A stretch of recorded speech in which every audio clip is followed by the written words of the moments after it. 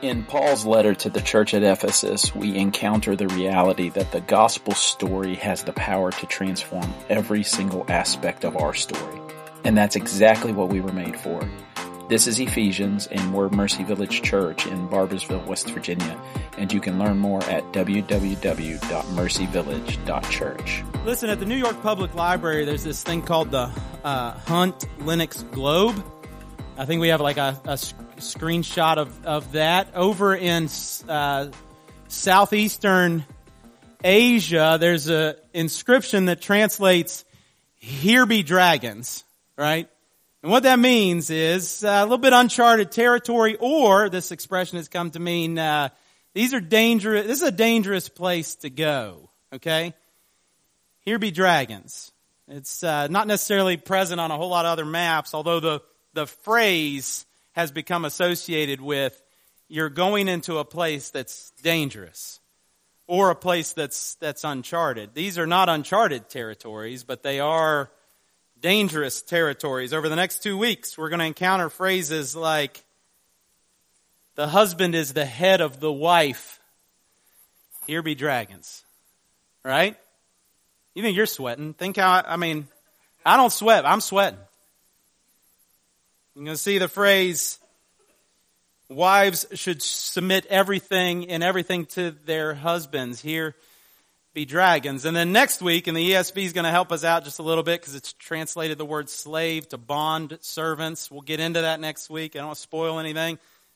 It's going to say in some translations, slaves, obey your masters with fear and trembling. Here be dragons.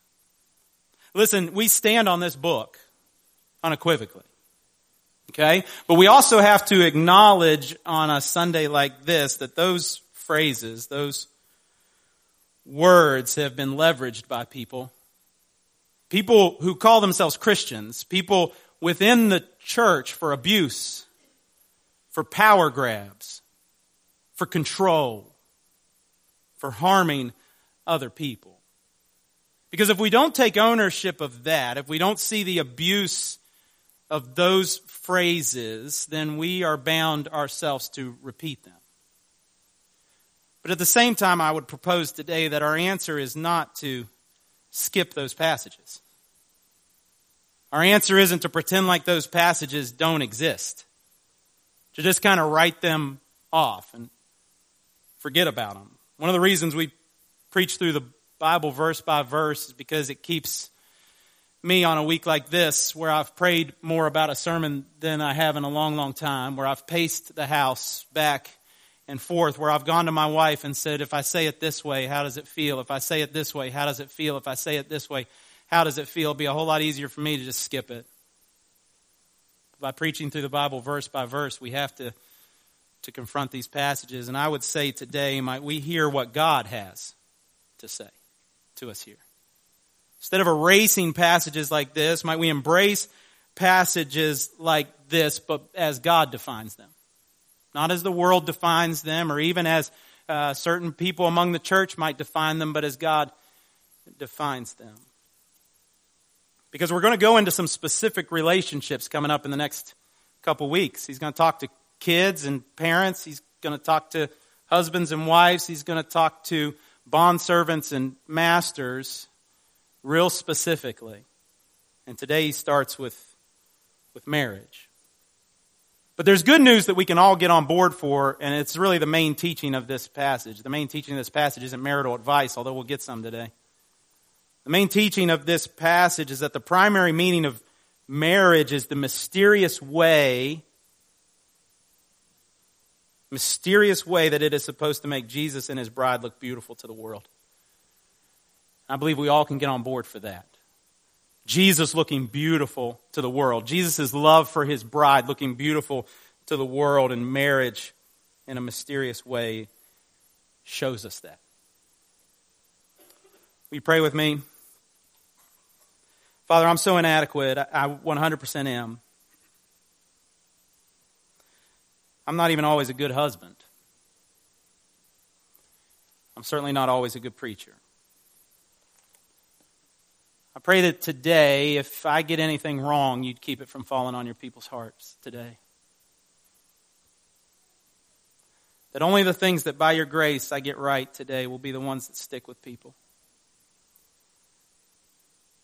That the Holy Spirit will move in this place for all of us, showing us the truth. That no one here will be under the assumption that if it comes out of my mouth it's true, but instead we'll search the Scriptures and we'll trust your Holy Spirit to reveal to them truth. And in that you'll save us from any mistakes I may or may not be about to make. Pray that no one will leave here using any of these words for selfish goals or ambitions, but instead to see Jesus look beautiful. So what we know not today, please teach us. What we are not, please make us. And what we have not, please give us. It's in the name of Jesus we pray. Amen. A couple of things I want to clear up before we dive into this. 3 things in particular I want to say. First, these verses come in the context of all Scripture. That matters.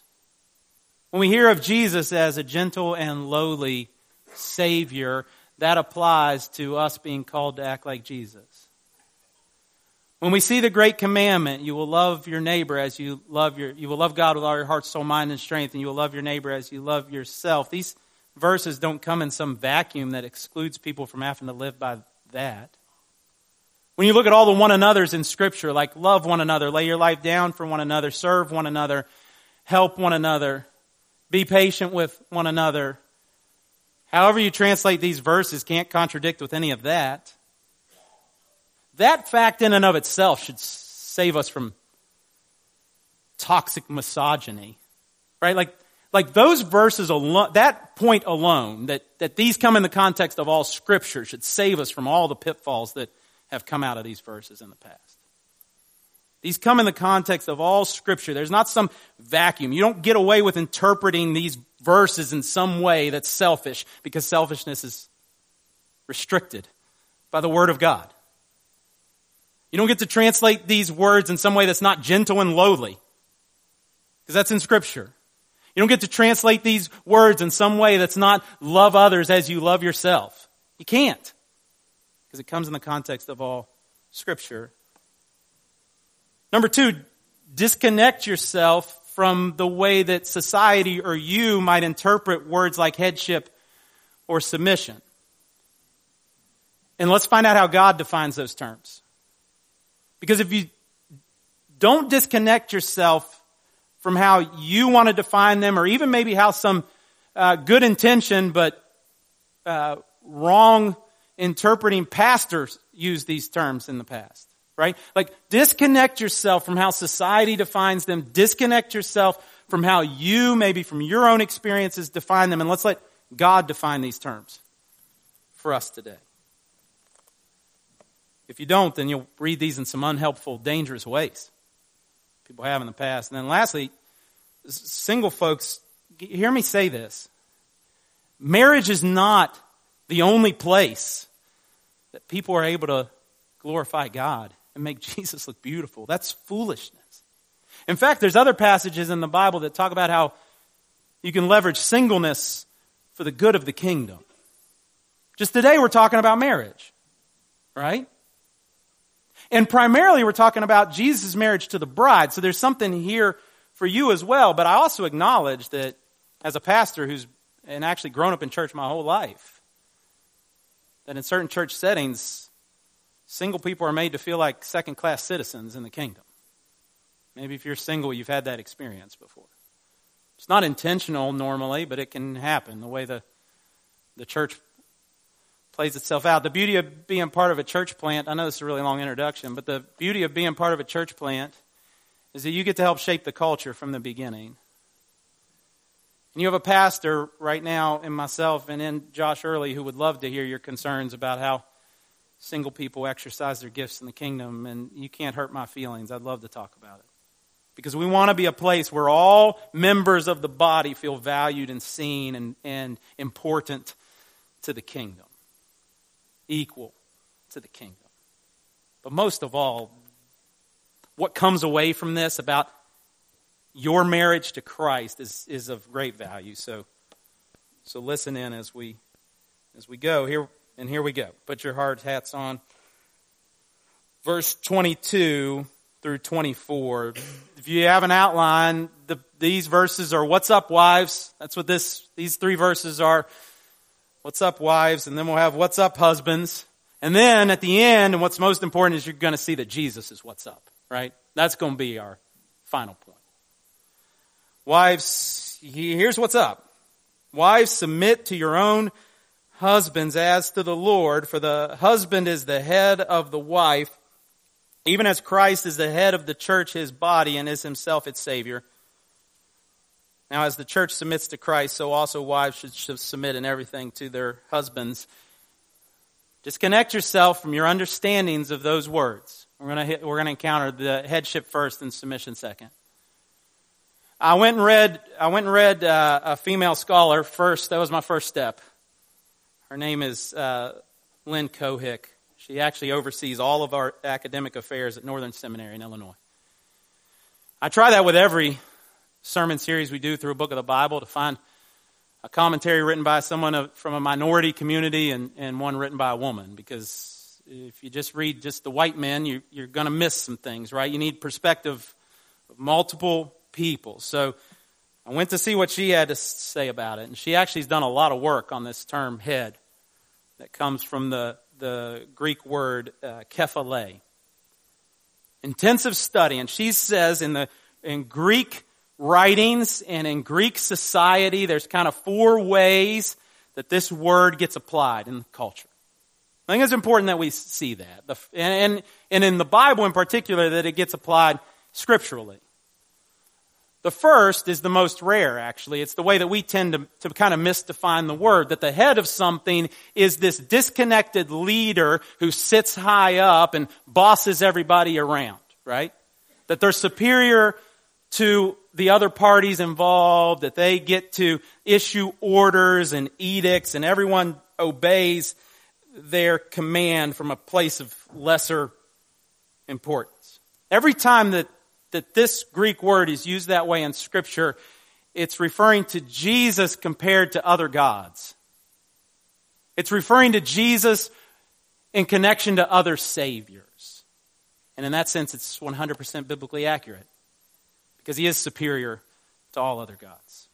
That's the claim of Scripture, at least. It's at least consistent with the book. It's what I believe. There is no other name under heaven given among men whereby you must be saved. He is a superior Savior. He is a superior God, disconnected from all of his enemies, superior to all of his enemies. That can't be what's meant here. The very analogy of the husband and wife being one flesh rules that out. The husband isn't disconnected authority figure that just gets to boss the wife around. That's not even close to what's meant here. Another way this word is used is like headwaters, like a source. That's a better analogy to think about. That from the headwaters of a stream flows all the goodness and water, that comes, and Jesus is that to us. A source of goodness. And that in some ways the husband is called to emulate that, to be a person that invests in his marriage in such a way that goodness flows out of him for the marriage. Another way the word is used is just as you would expect. Physiologically, the head is kind of the highest part of the body in that sense, right? Like it's kind of fairly prominent, right? We hide everything else really, and then there's the head. But it's not disconnected from the body. We'll get into this more here in a second. It's an important part of understanding what God means by headship. The head is not disconnected from the body. It's reciprocal with the rest of the body. It's together with the rest of the body. It's complementary to the rest of the body. They work together. And then the last way, and probably the most honest way to understand this term, is that there's actually with it connected, right, by God's definition, not man's definition, by God's good, loving, gentle, lowly, beautiful, kind, compassionate, there's actually some authority attached to the term. Not bossiness, not power or control, but the role of a husband in a marriage, the ordering of a marriage. Come back to this. Don't turn it off yet. If that sounds antiquated to you, please continue to engage everything that's to come. But there is an honest sense where male leadership in a home is put forth by God as an ideal, not necessarily a hard, fast rule that always comes true, but as an ideal, right, through which he is made beautiful to the world, not by humanity's definition, but by his. We'll see in 25 through 31 what that looks like. The next word is the word submit. Wives should submit to their husbands. Let's start with what that's not. The Bible has made clear in 1,000 other places what this can't possibly be. No matter how many preachers say it is something, it's not. And no matter how many people who attack this passage from the outside of Christianity say it's this, it's not. It can't be these things. It can't be inequality or inferiority. It can't. There's therefore now no Jew or Greek, male or female, bondsman or free in the kingdom of God. All are equal in their sin and in their need for a Savior before God. All made in the image of God. Full equality. It can't mean inequality. It can't mean inferiority. It doesn't mean all men or all women submit to all men. That would stink, by the way. That ain't it. This is about marriage exclusively. This isn't some hierarchy for society that now all men have control of all women. That's foolishness. Can you imagine how quick of a train wreck you'd have if that were the case? I mean, it would just be absolute misery. It can't be wholesale obedience because husbands aren't perfect. So it can't be that. It can't be that the husband's always right and you have to agree with him all the time and do whatever he says. Because what if he tells you to do something sinful? And the first thing that everyone goes to when they preach this is like some extreme example. Like what if he told you to murder somebody, right? As if that's the only way a husband can go out of line with Scripture. What if he subtly leads you in a way that causes you to not love your neighbor? What if he subtly leads you in a way that causes you to suffer under anxiety or guilt or shame that the Bible says you're liberated from? Think about it that way. You ain't got to obey that. It can't be true that you would be wholesale obedient to that or in wholesale agreement with a husband in that. It can't mean that. It can't mean the silencing of the voice of the wife, because everyone's voices come to the table in the church, right? So it can't be the silencing of the wife's voice. It can't be complete dependence on your husband, like he's your only hope of survival or spirituality. The Bible very clearly says it can't be that. It's not coerced, right? Or some ultimatum. Like, you heard what Pastor Paul said. You got to submit to your wife. Or submit to your husband. There you go. I see. Freudian slip. Yeah, you got to submit to your husband. So if you don't do that, right, I'm going to make your life a living hell. Stop. You go sleep on the couch. That's what you can do. Right? Can't possibly mean that. It's not exactly the same in every marriage. Like, it doesn't look exactly the same in every single marriage because people's personalities, right? Like the skeletal realities of it are the same, but the way it plays out in my marriage versus your marriage won't be the same. It won't look the same in every marriage. And it sure, certainly, and unequivocally ain't make me a sandwich. That's not what this is, right? There's this terrible meme, but it's got an astronaut, female astronaut. And it says, the first female astronaut, because who else is going to make us sandwiches in space, right? That's not what this is. Not even close. That's sin. Not the meme, whatever. If you can appreciate it as a funny joke because it's so disconnected from what reality is to be, then go ahead and laugh at it. But that's not what this is. It can't be any of those things. And lastly, it's not just a female virtue either. Like women are the ones who have to submit and men are the ones who get to lead. That's foolishness too. It's a Christian virtue to submit. Okay, so, and there's probably more to that list of things that it isn't. But what is it? See something with me here. This is 1 Corinthians 15:28. Watch this play out, because this should make you ponder something here. That maybe God's defining terms differently than society is, or you are. 1 Corinthians 15:28, when all things are subjected to Him, this is referring to God. I'm not going to get into all the context of this verse. Then the Son Himself will also be subjected to Him. So Jesus will be subjected to God. If you know anything about the Trinity, that should already make you curious, right? Because God the Father, God the Son, God the Holy Spirit are completely equal in power, in authority, in godness, everything. But yet, Jesus is now subject to the Father. How can that be? And we try to bring our definitions to it and say, well, that must mean something else, because that can't make any sense. And then the Holy Spirit follows the orders of Jesus and the Father, and He comes and He gets the title helper. He comes to be a helper. How degrading is that term for the Holy Spirit? I thought He was fully God. Well, obviously God must mean something else by it than what we think He means. God must have a different definition of what hierarchy looks like than what we think He does. What headship looks like than we think He does. Otherwise, the idea of headship would be, within the Trinity, would be heretical.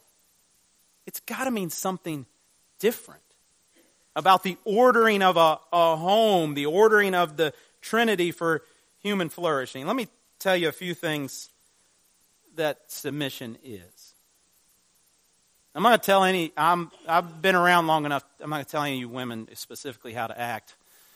I don't got time for that. You men, you're about to get it here in a second. We'll talk. We're going to talk man to man. Generally speaking, though, it's voluntary. 100%. Submission to your husband is a voluntary act. It's creative.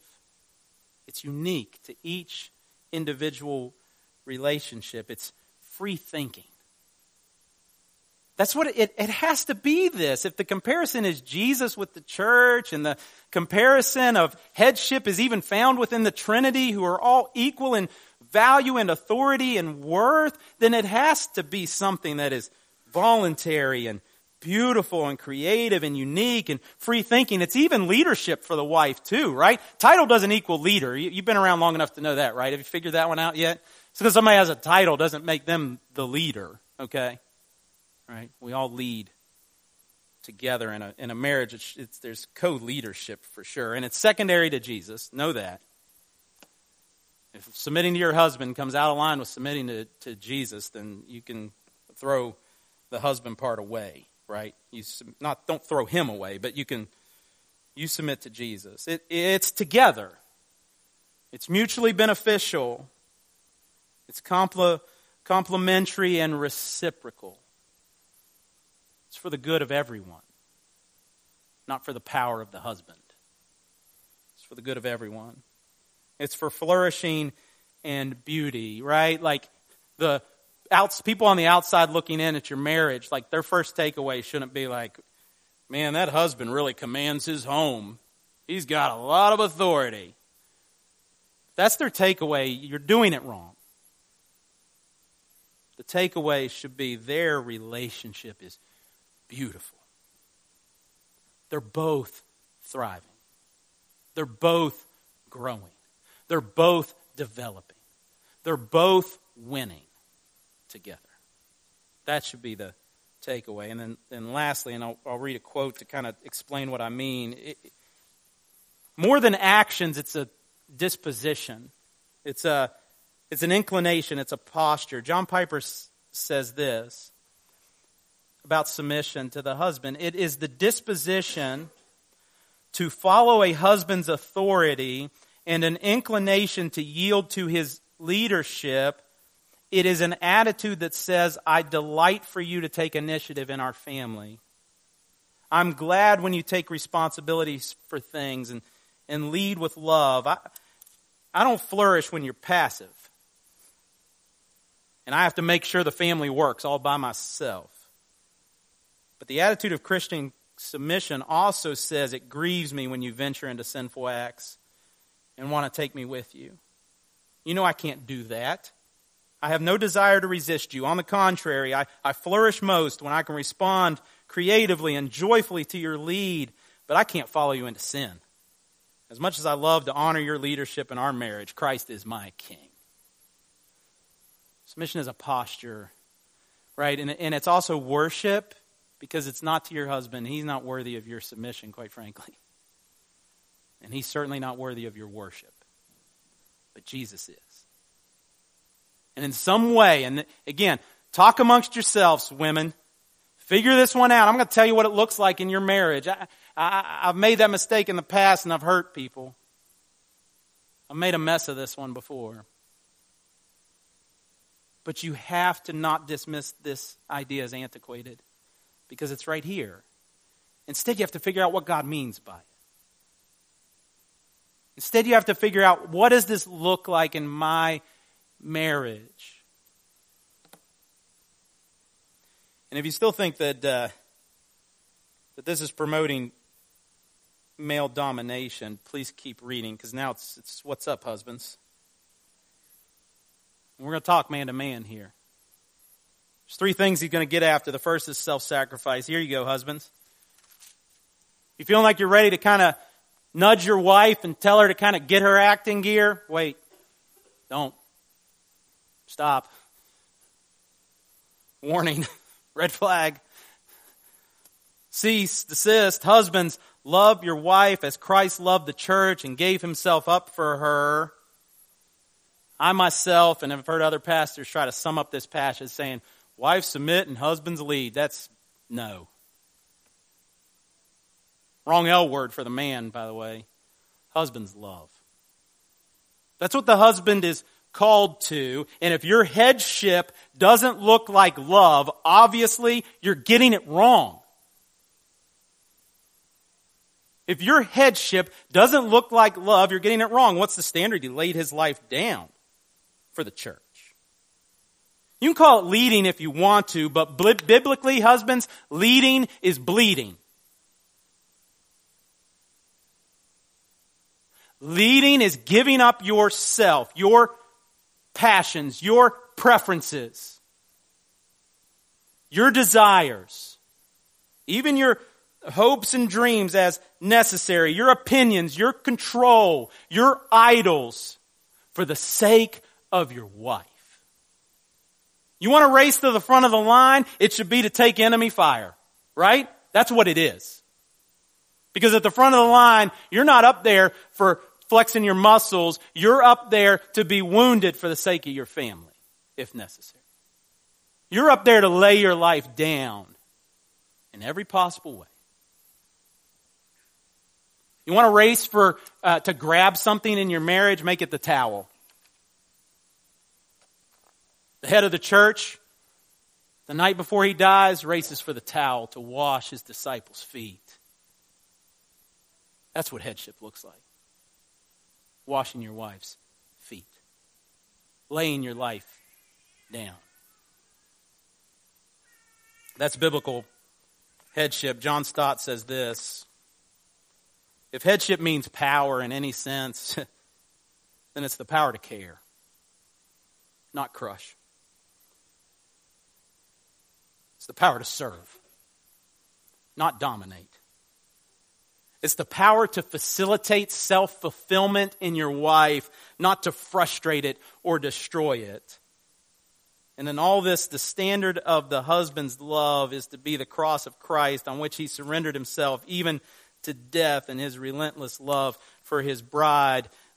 Headship is a daily death sentence for the husband, daily dying to self for the good of his wife. You own that, right? Ain't nobody going to be worried about terms like submission and headship. If you just bleed out for the people in your life, you bleed out for your wife.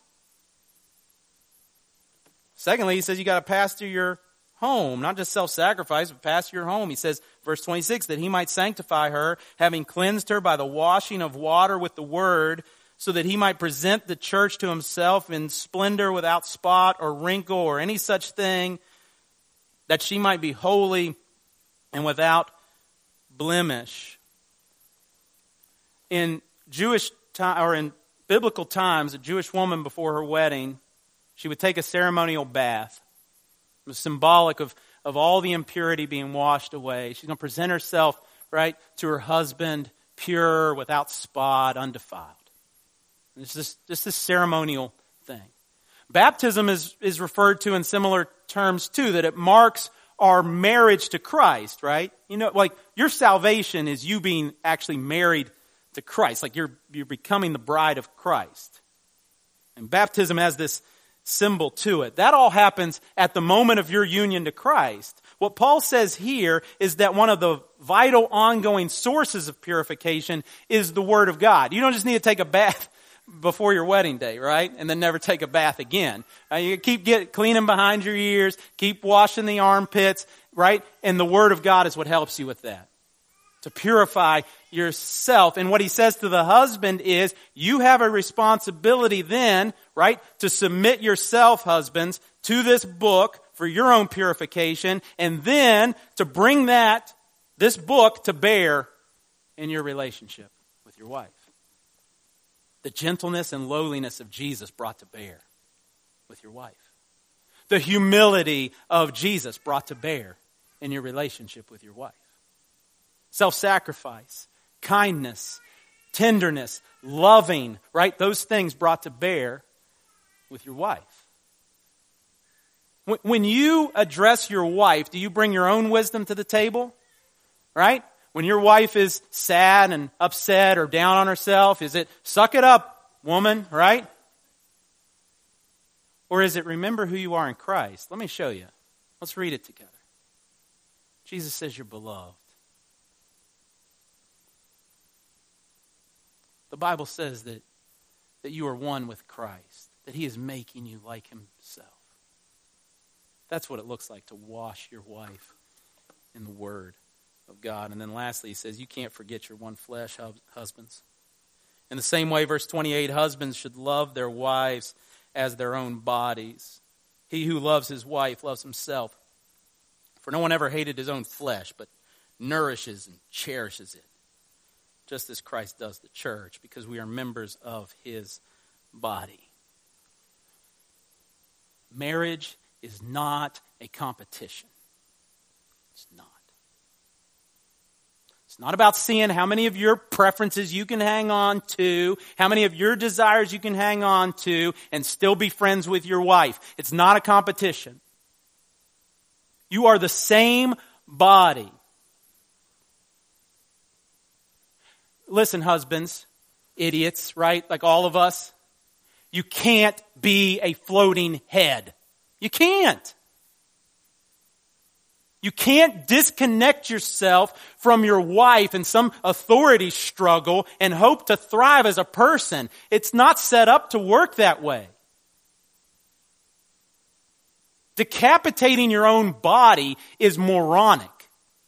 And if you treat your wife in such a way that you're disconnecting yourself from her, through trying to be superior or trying to win all the time, you're going to ruin things really quick. You can't disconnect yourself from your wife. That's foolishness. Do you love your wife like you love yourself? Is her success your success? Is her winning your winning? Is her thriving your thriving? Is giving room to her voice make your voice stronger, not weaker? You love your wife that way? Man, I'm not saying that from a place of condescension. Mine's sitting right there. She knows the truth. She knows I'm speaking to you from a place of inadequacy. But by the way, you ain't got time to mansplain submission to your wife, husbands. You don't.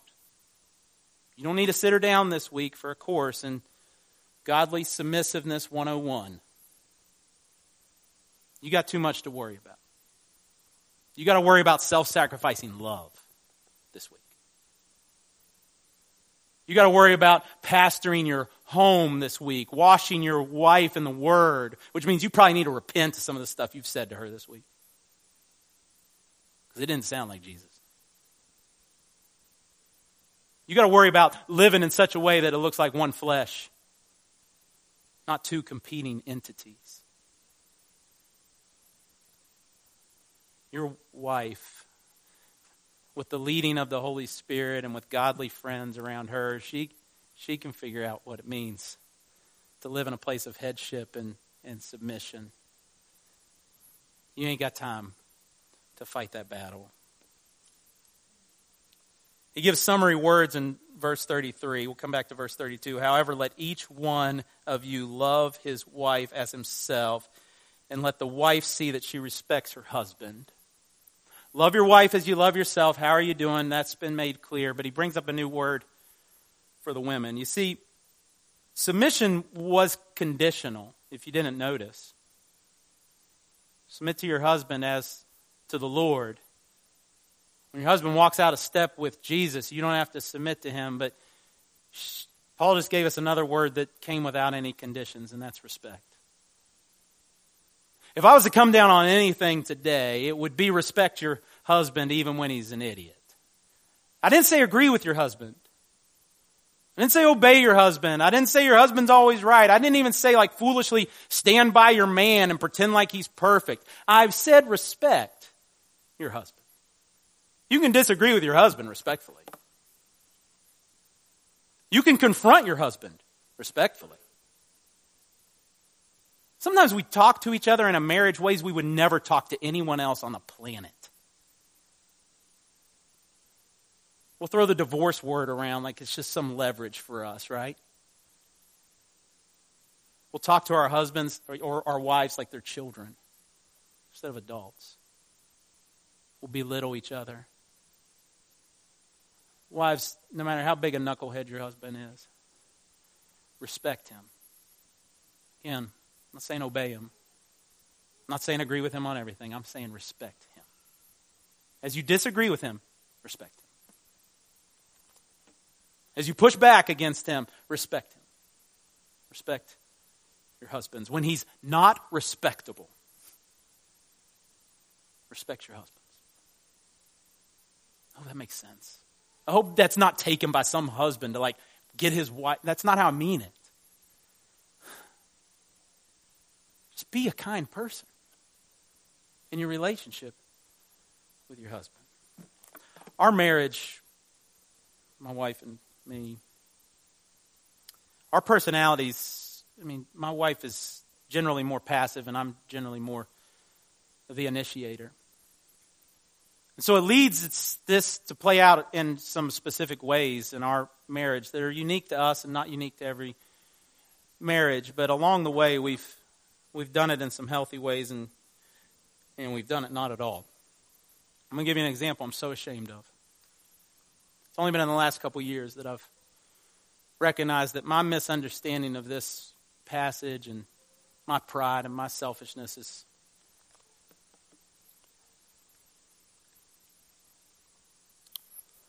has led me in ways to silence the voice of my wife in our marriage. To make her feel like her voice is kind of sequestered only certain times and certain places. That her contribution to the beauty of our marriage is reserved for when I'm in the right mood. When I'm ready to listen. That's sin, man. I've had to repent. Try again. And try again. But let me tell you what we have gotten right. We've stayed committed to repentance from day one. That's going to be part of our marriage. Repentance. I've done most of that. Because I'm the one that's made the most mistakes. And then we're committed to forgiveness. She's had to do most of that. And then we're committed to growth. Right? That it's not over because we had a fight. That we can talk about this, regroup, repent, forgive, and try again. And God's the only reason there's been any of that in our marriage. Because of that. Don't dismiss this idea as antiquated, right? But figure out what it looks like for you and your husband. Graciously, kindly, patiently, right? For the sake of both of you and your good. But you didn't come here primarily for marital advice. And I'm not good at that anyway. What we really need is to encounter Jesus in a real and clear way, and we do. Verse 32 is the one I skipped. That's what Paul tells us. This mystery is profound, and I am saying that it refers to Christ and the church. You see, marriage is meant to show us Jesus. And where we get it wrong, Jesus doesn't get it wrong. Where we mess it up, Jesus doesn't mess it up. Jesus is the head of the church. He's the primary source of our good. He's the preeminent one and our authority in a way that is loving and kind and for our good. Jesus loves the church and gave himself up for it. On the cross, he bled out for the sake of the church. Christ died for our sins according to the Scriptures. His blood makes it possible for our sins to be forgiven. Jesus is sanctifying us to present us without blemish and without spot. Look at this hope we have. Colossians chapter 1, 21 through 23. And you, all of us, were once alienated and hostile in mind, doing evil deeds. But he is now reconciled in his body of flesh by his death in order to present us one day holy and blameless and above reproach before him, if indeed you continue in the faith. Jesus is working on you, his bride, bathing you over and over and over again as he forgives. And he continues to stay with us for the sake of growth, cleansing us, and one day he'll present us in glory at the marriage supper of the Lamb without blemish, without spot. All your sins gone forever. All your weaknesses gone forever. All your sickness gone forever. All your tears gone forever. Without blemish, without spot. The beautiful bride of Jesus.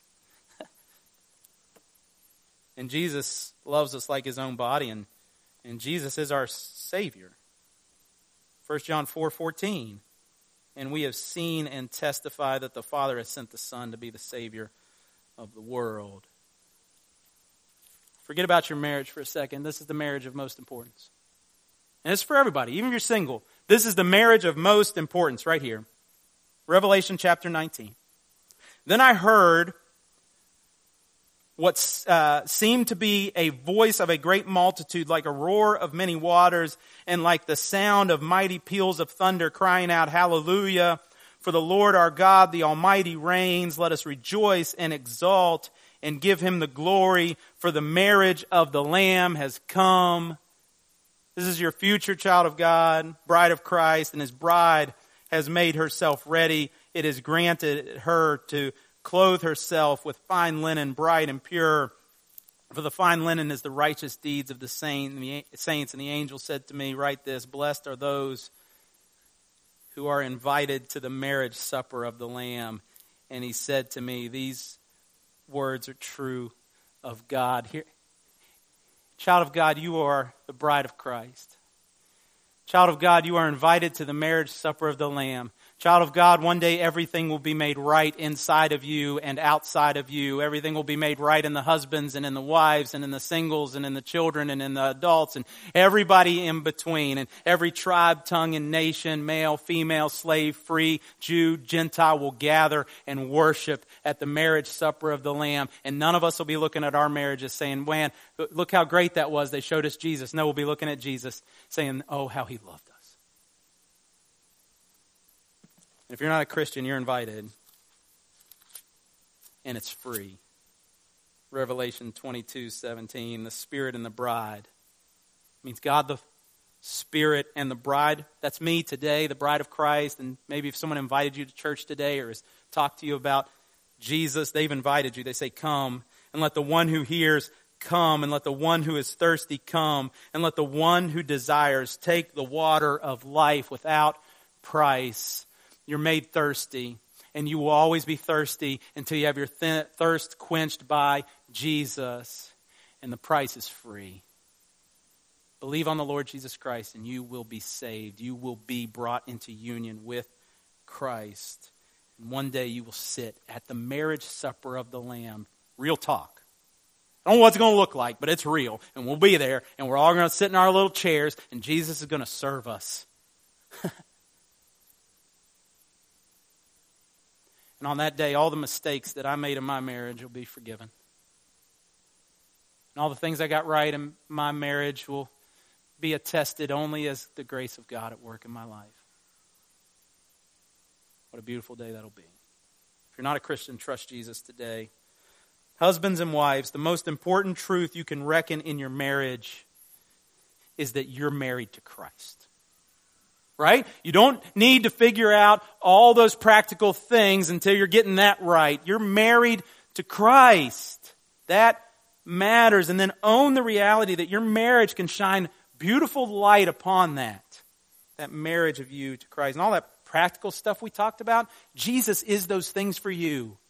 You can't be that stuff for your wife. You can't be that stuff for your husband unless Jesus is those things for you. And singles, I didn't forget about you guys either. In the kingdom, ain't nobody single, by the way. And I'll say that glibly. I know there's wounds and pain maybe associated with your singleness in this life. And I'm not glossing over that. Pretend like that's not a thing. But if you're a Christian, you are married to Christ. And that is the very most important truth that you can reckon is your marriage to Christ. And number two, own this reality. Please hear me say this as we close. Human marriage is not the only way to shine beauty on the reality of our marriage to Christ. But it is one way. It is a way that Christ is made to be beautiful. So if you have brothers and sisters who are married, which you do, support them. Pray for them. Love them. Honor their marriages. Even from your place, right? There's other places in Scripture that are going to say your singleness is a gift. It is for the kingdom. Yours is a way too. Marriage is a way. Singleness is a way. But all of it points to one way, Jesus and his marriage to his bride. The primary meaning of marriage is the mysterious way it is supposed to make Jesus and his bride look beautiful to the world. And we can all get behind that. Father, save me from myself. Save this church from me. My words are incomplete. My words are imperfect. If I conveyed anything today that is not of you, again, I pray just like I did at the start. I pray that it will have fallen on deaf ears. If I've conveyed anything today that will make a marriage more difficult or make a marriage more painful or make a spouse try to seek control or power or force in their selfishness in their marriage, I pray that that will fall on deaf ears and that you'll forgive me. Forgive me, forgive me. But whatever's been spoken today that is truth from you, I pray that it will rest on our hearts in a way that is good. That we'll have a mess load of marriages in this place that represent the beauty of your love for the church. That show that off to the world for your glory and for our good. I pray you'll be with all of us as we reckon the reality of our marriage to you, Jesus. Might we long for that day above every other day that we are in union with you at the marriage supper of the Lamb. May that be a reality to us. In the name of Jesus, amen. Thanks for listening. You can subscribe to this feed wherever you listen to podcasts. We exist to experience and embody redemption and renewal in Christ alone. And we'd love for you to experience what God is doing as Jesus builds Mercy Village Church. Connect with us online at www.mercyvillage.church.